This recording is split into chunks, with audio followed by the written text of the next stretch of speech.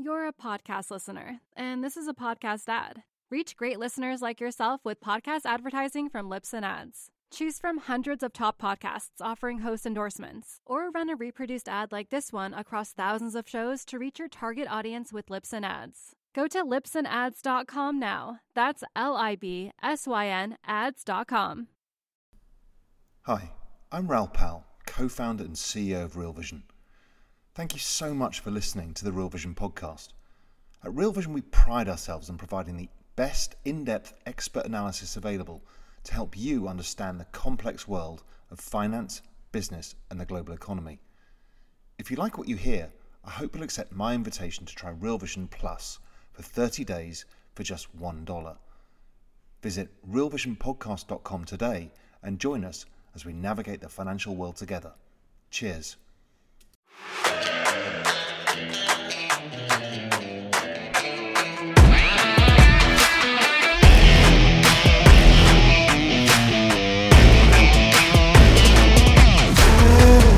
Welcome to the Real Vision Presents podcast. This week, we have Mark Ritchie II, the CIO of RTM Capital Advisors. He joined Real Vision's Ed Harrison back in July to discuss how he repositioned his portfolio after going to 100% cash in December of 2018. Considering the Powell pivot and the subsequent rate cuts, he believes that the reaction to the Fed's cuts is actually a critical tone setter for the next few months.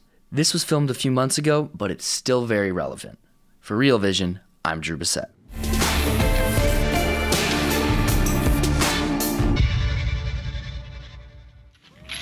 Mark Ritchie, welcome back to Real Vision. And as you can tell from this bag that I'm holding up, we are doing skin in the game, which means I have a bag of riches, gold and silver for Connect 4. Are you down with playing a game? Absolutely, that's round two.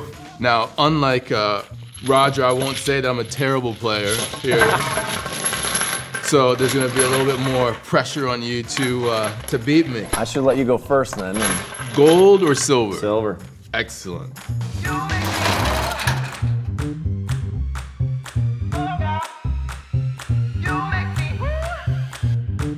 I'm here to welcome Mark Ritchie, who is CIO of RTM Capital, and we are going to be talking about the equity market over, the next 6 to 9 months. So Mark, when we last talked to you, the markets were falling apart. We were going down to what eventually became, I would say, a bear market in the United States. And you were very pressing in your calls there. And at that time, you were looking at 100% cash. What's changed in terms of the market environment and also in terms of your positioning since then? Yeah, great question. So it's kind of interesting. The previous 2 times I've been on Real Vision, the first time I was overweight maximally long in our tactical equity exposure positioning. Last time I was 100% cash, and literally now we're right in between the two. So to answer the question, we're long, but we're not fully long.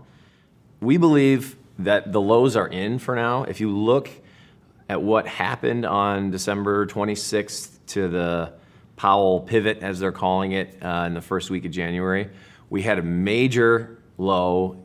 And last time I was here, I was saying we needed to see capitulation first before we had confidence that there was a bottom in.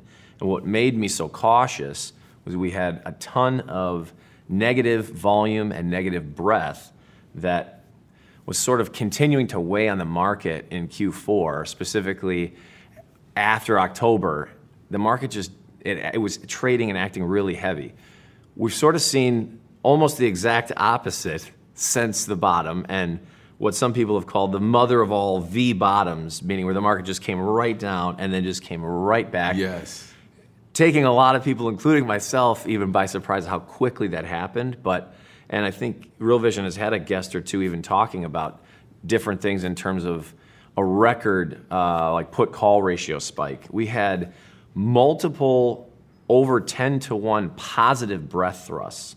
And what that means is on volume, you had 10 times the advancing stocks to declining in a single day. Those are extremely rare, and to see them sort of in a back-to-back or within the same week usually signals a major low. And since then, the market has pretty much just grinded higher. However, we're not calling or signaling all clear and time to be extremely aggressive yet. So I'm happy to discuss maybe why that is or what we're looking at, but that's sort of where we find ourselves, in between the two extremes of where I was in the past. Well, when you say you're in between the two, I mean, one could be internal factors, that is, you're looking at the market from an internal perspective, or it could be macro factors outside of the market. Which of the two or both are causing you to have sort of a 50-50 perspective? It's a little of both, but so as I was saying before, the internals and technicals look very good in terms of specifically volume. There's been hardly any distribution. What I mean by distribution is on balance institutional selling this year. And one of the best ways to look at that is if you look at a weekly chart of, say, the S&P or the NASDAQ, you see almost no weekly selling bars, where if you look at Q4 last year, a totally different story. So for whatever reason, the institutions just are not aggressive sellers right now. And looking at the technicals overall, to me, it looks as though that December low was a huge shakeout. And what I mean by that was there were some previous lows established in January of 2018, February, after the big VIX and volatility incident, and then in October that were undercut, and then the market came right back. And what that suggests to me from a technical standpoint possibly is that there was a large transition from weak hands to strong hands. All the weak sellers puked out, and the strong buyers took their positions from them. Now it looks as though we may be working our way towards a longer consolidation where we break higher. But I'm not convinced that we're going to do that yet. So the negative side is the small caps are telling a different story than the larger caps. If you look at the average stock, we're in a bear market. Right. And I was saying last December that we're not in a bear market yet, but it's coming. And you're still not hearing a lot of people use that language, which is surprising to me, because maybe we were only in the 20% correction territory so quickly. And there seems to be this continuing narrative of when is the really nasty bear market going to come? And we had small caps correct 28% to the lows. They almost lost a third of their value, but they have come nowhere close to making new highs. So there's a decent amount of supply that is still weighing on that market. And if you look at that chart by itself, you would say, well, there's no question we're in a bear market. You look at the Dow and the S&P, it's a different story. Why that is, to us, isn't even as important as that it is, and which is going to resolve itself. So one of the big keys, I think, especially even going into the Fed, and we can talk about that as well, for us, and I think investors want to look at, is if the small caps continue to underperform, I think that's going to be a problem. Right. And even statistically, normally the S&P does not outperform the Russell for this length of time without the Russell playing catch up at some point. You can also see this in like an index like the value line geometric, which is an equally weighted index. So that means, how does it actually feel if you're long stocks? In the last 18 months, most people, if you're just long stocks in your portfolio, you probably haven't made a ton of progress. And since January of 18, we really haven't gone anywhere. If you're in the average stock, you're probably flat to down. If you're in the S&P, you've maybe eked out mid-single digits over 18 months, but with an awful lot of hair-raising volatility.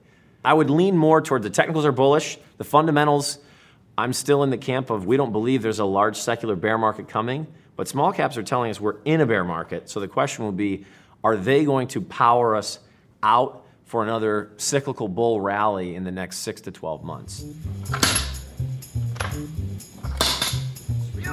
Ooh, look at that. You're starting to get that like diagonally thing. Ooh, yeah, you like that, huh? Yeah, now I have to, you have to watch out for that little piece right there.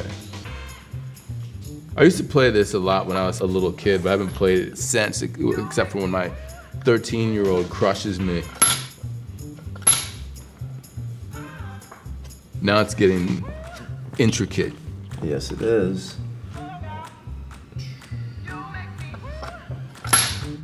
You know, I spoke to Stephen Auth, who is the CIO of global equities at Federated, and he was saying, he hit a price target at 3,100. And if you looked at the time frame that you're talking about, you're just treading water. So if you're looking at the December bounce as just getting you back to even, then you could be powered higher based upon what's happening in the real economy. And that's, to a certain degree, where the Fed comes into play. Right. Because you were talking about the Fed Powell pivot back in January. Now, when we're taping this, literally the next day we're going to find out, is there proof to the pudding?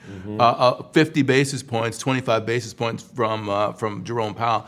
What's going to happen, and what's the market reaction going to be to that? Well, if I knew exactly what was going to happen, I certainly, nobody knows exactly what's going to be, exactly what's going to happen. I think what's important is for people to have different scenarios in their mind, and what's most important for us is not what just happens tomorrow. You're right.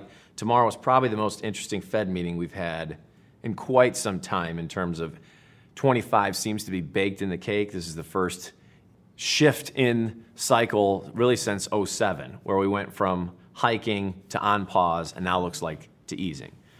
If you look at what happened back in 2007, it was where things went in weeks to months following that was a little more important than where did we go on that day. And this is where I think investors should be paying attention. And I alluded to this last time that in 2007, when the Fed came in with their first cut, there was this debate about 25 or 50. And you're hearing some of that.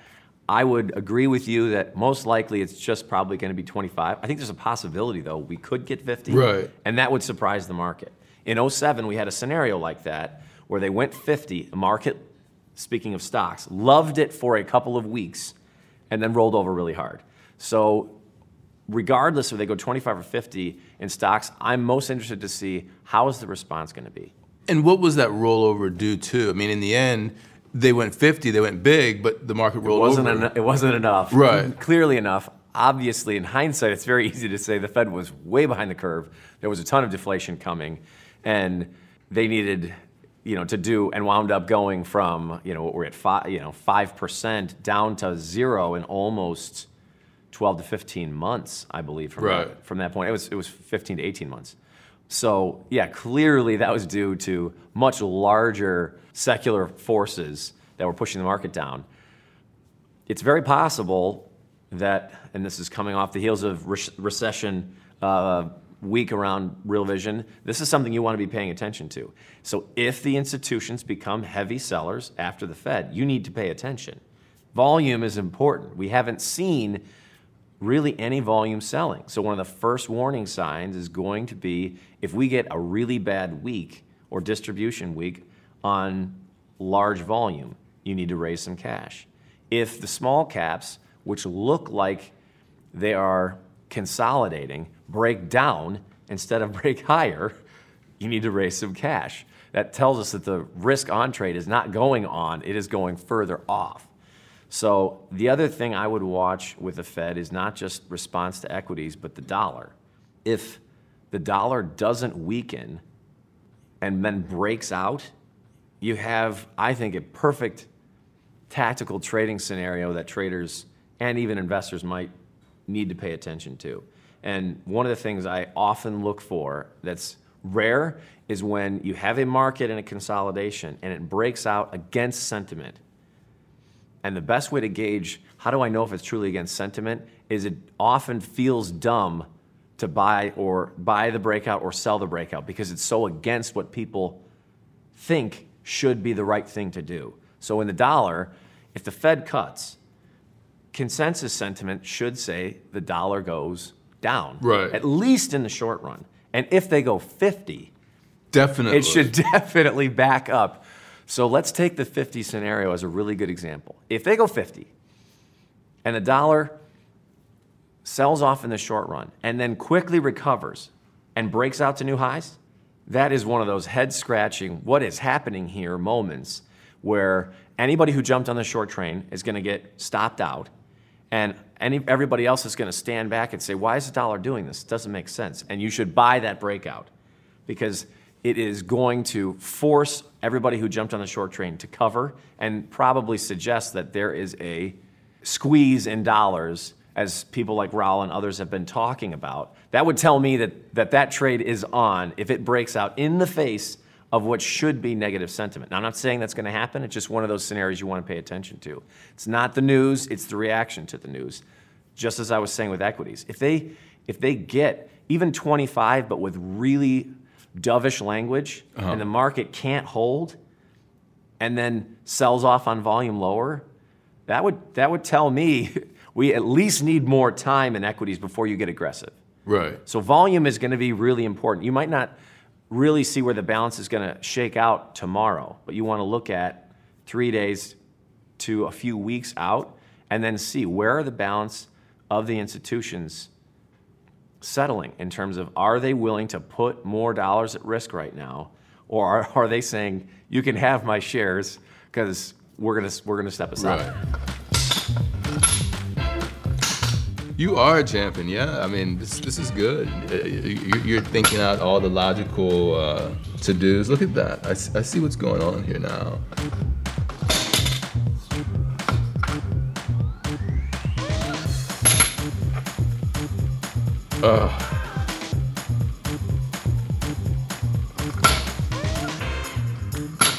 We were talking about this a little bit before we started taping about, where I think the consensus view is, what people are talking about.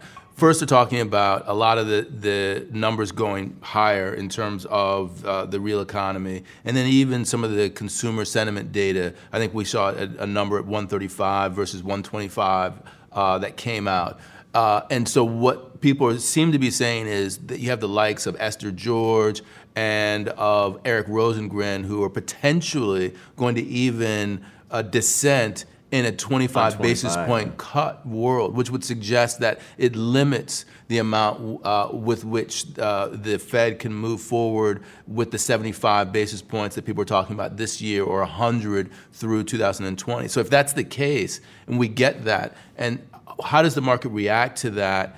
And what does that mean in terms of where we're going in this particular market right now? I'm as interested as everybody else to see where are the balance of buyers and sellers right now. I think in terms of sentiment, we could be overbought here. So if they just go 25 and the language is one and done on cuts for now, it would not surprise me to see the market pull back and not like that. I think there are potentially a decent amount of bulls that are looking for a shot in the arm here from the Fed to continue the rally. But for you, the key is not that initial sentiment, it's actually what happens after, to the degree that people, the big hands start coming in and buying, especially on the Russell 2000. You think that's a sign that this market could move higher? Yeah, if the Russell, I can't stress the small caps of the average stock enough, and some of this relates to breadth too.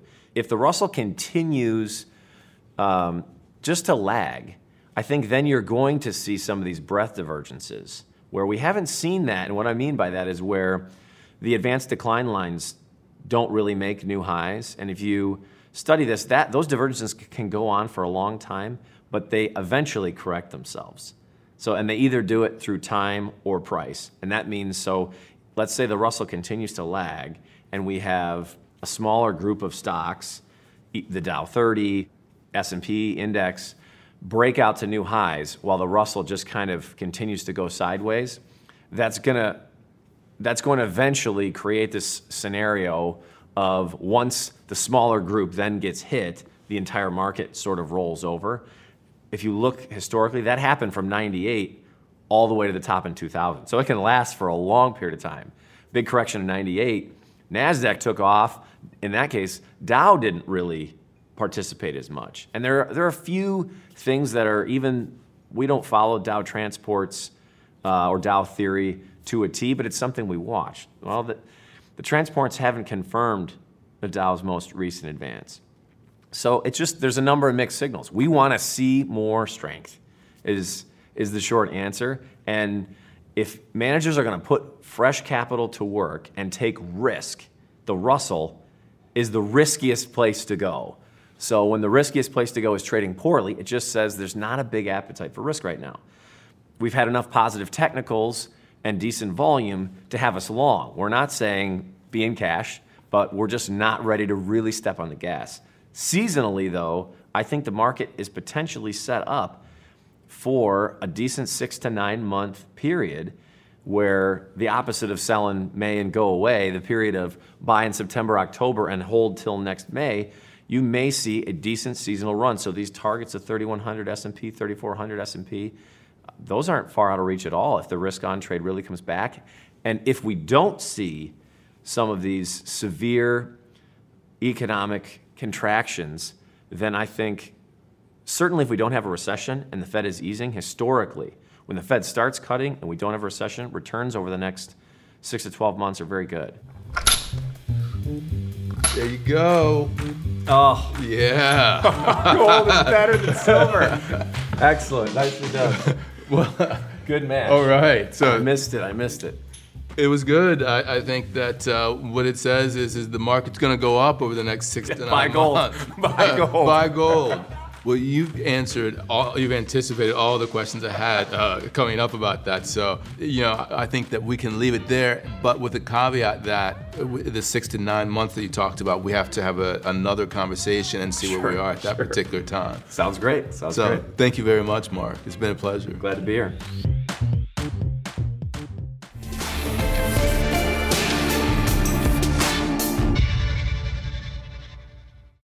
You're a podcast listener, and this is a podcast ad. Reach great listeners like yourself with podcast advertising from Libsyn Ads. Choose from hundreds of top podcasts offering host endorsements, or run a reproduced ad like this one across thousands of shows to reach your target audience with Libsyn Ads. Go to libsynads.com now. That's LIBSYN ads.com.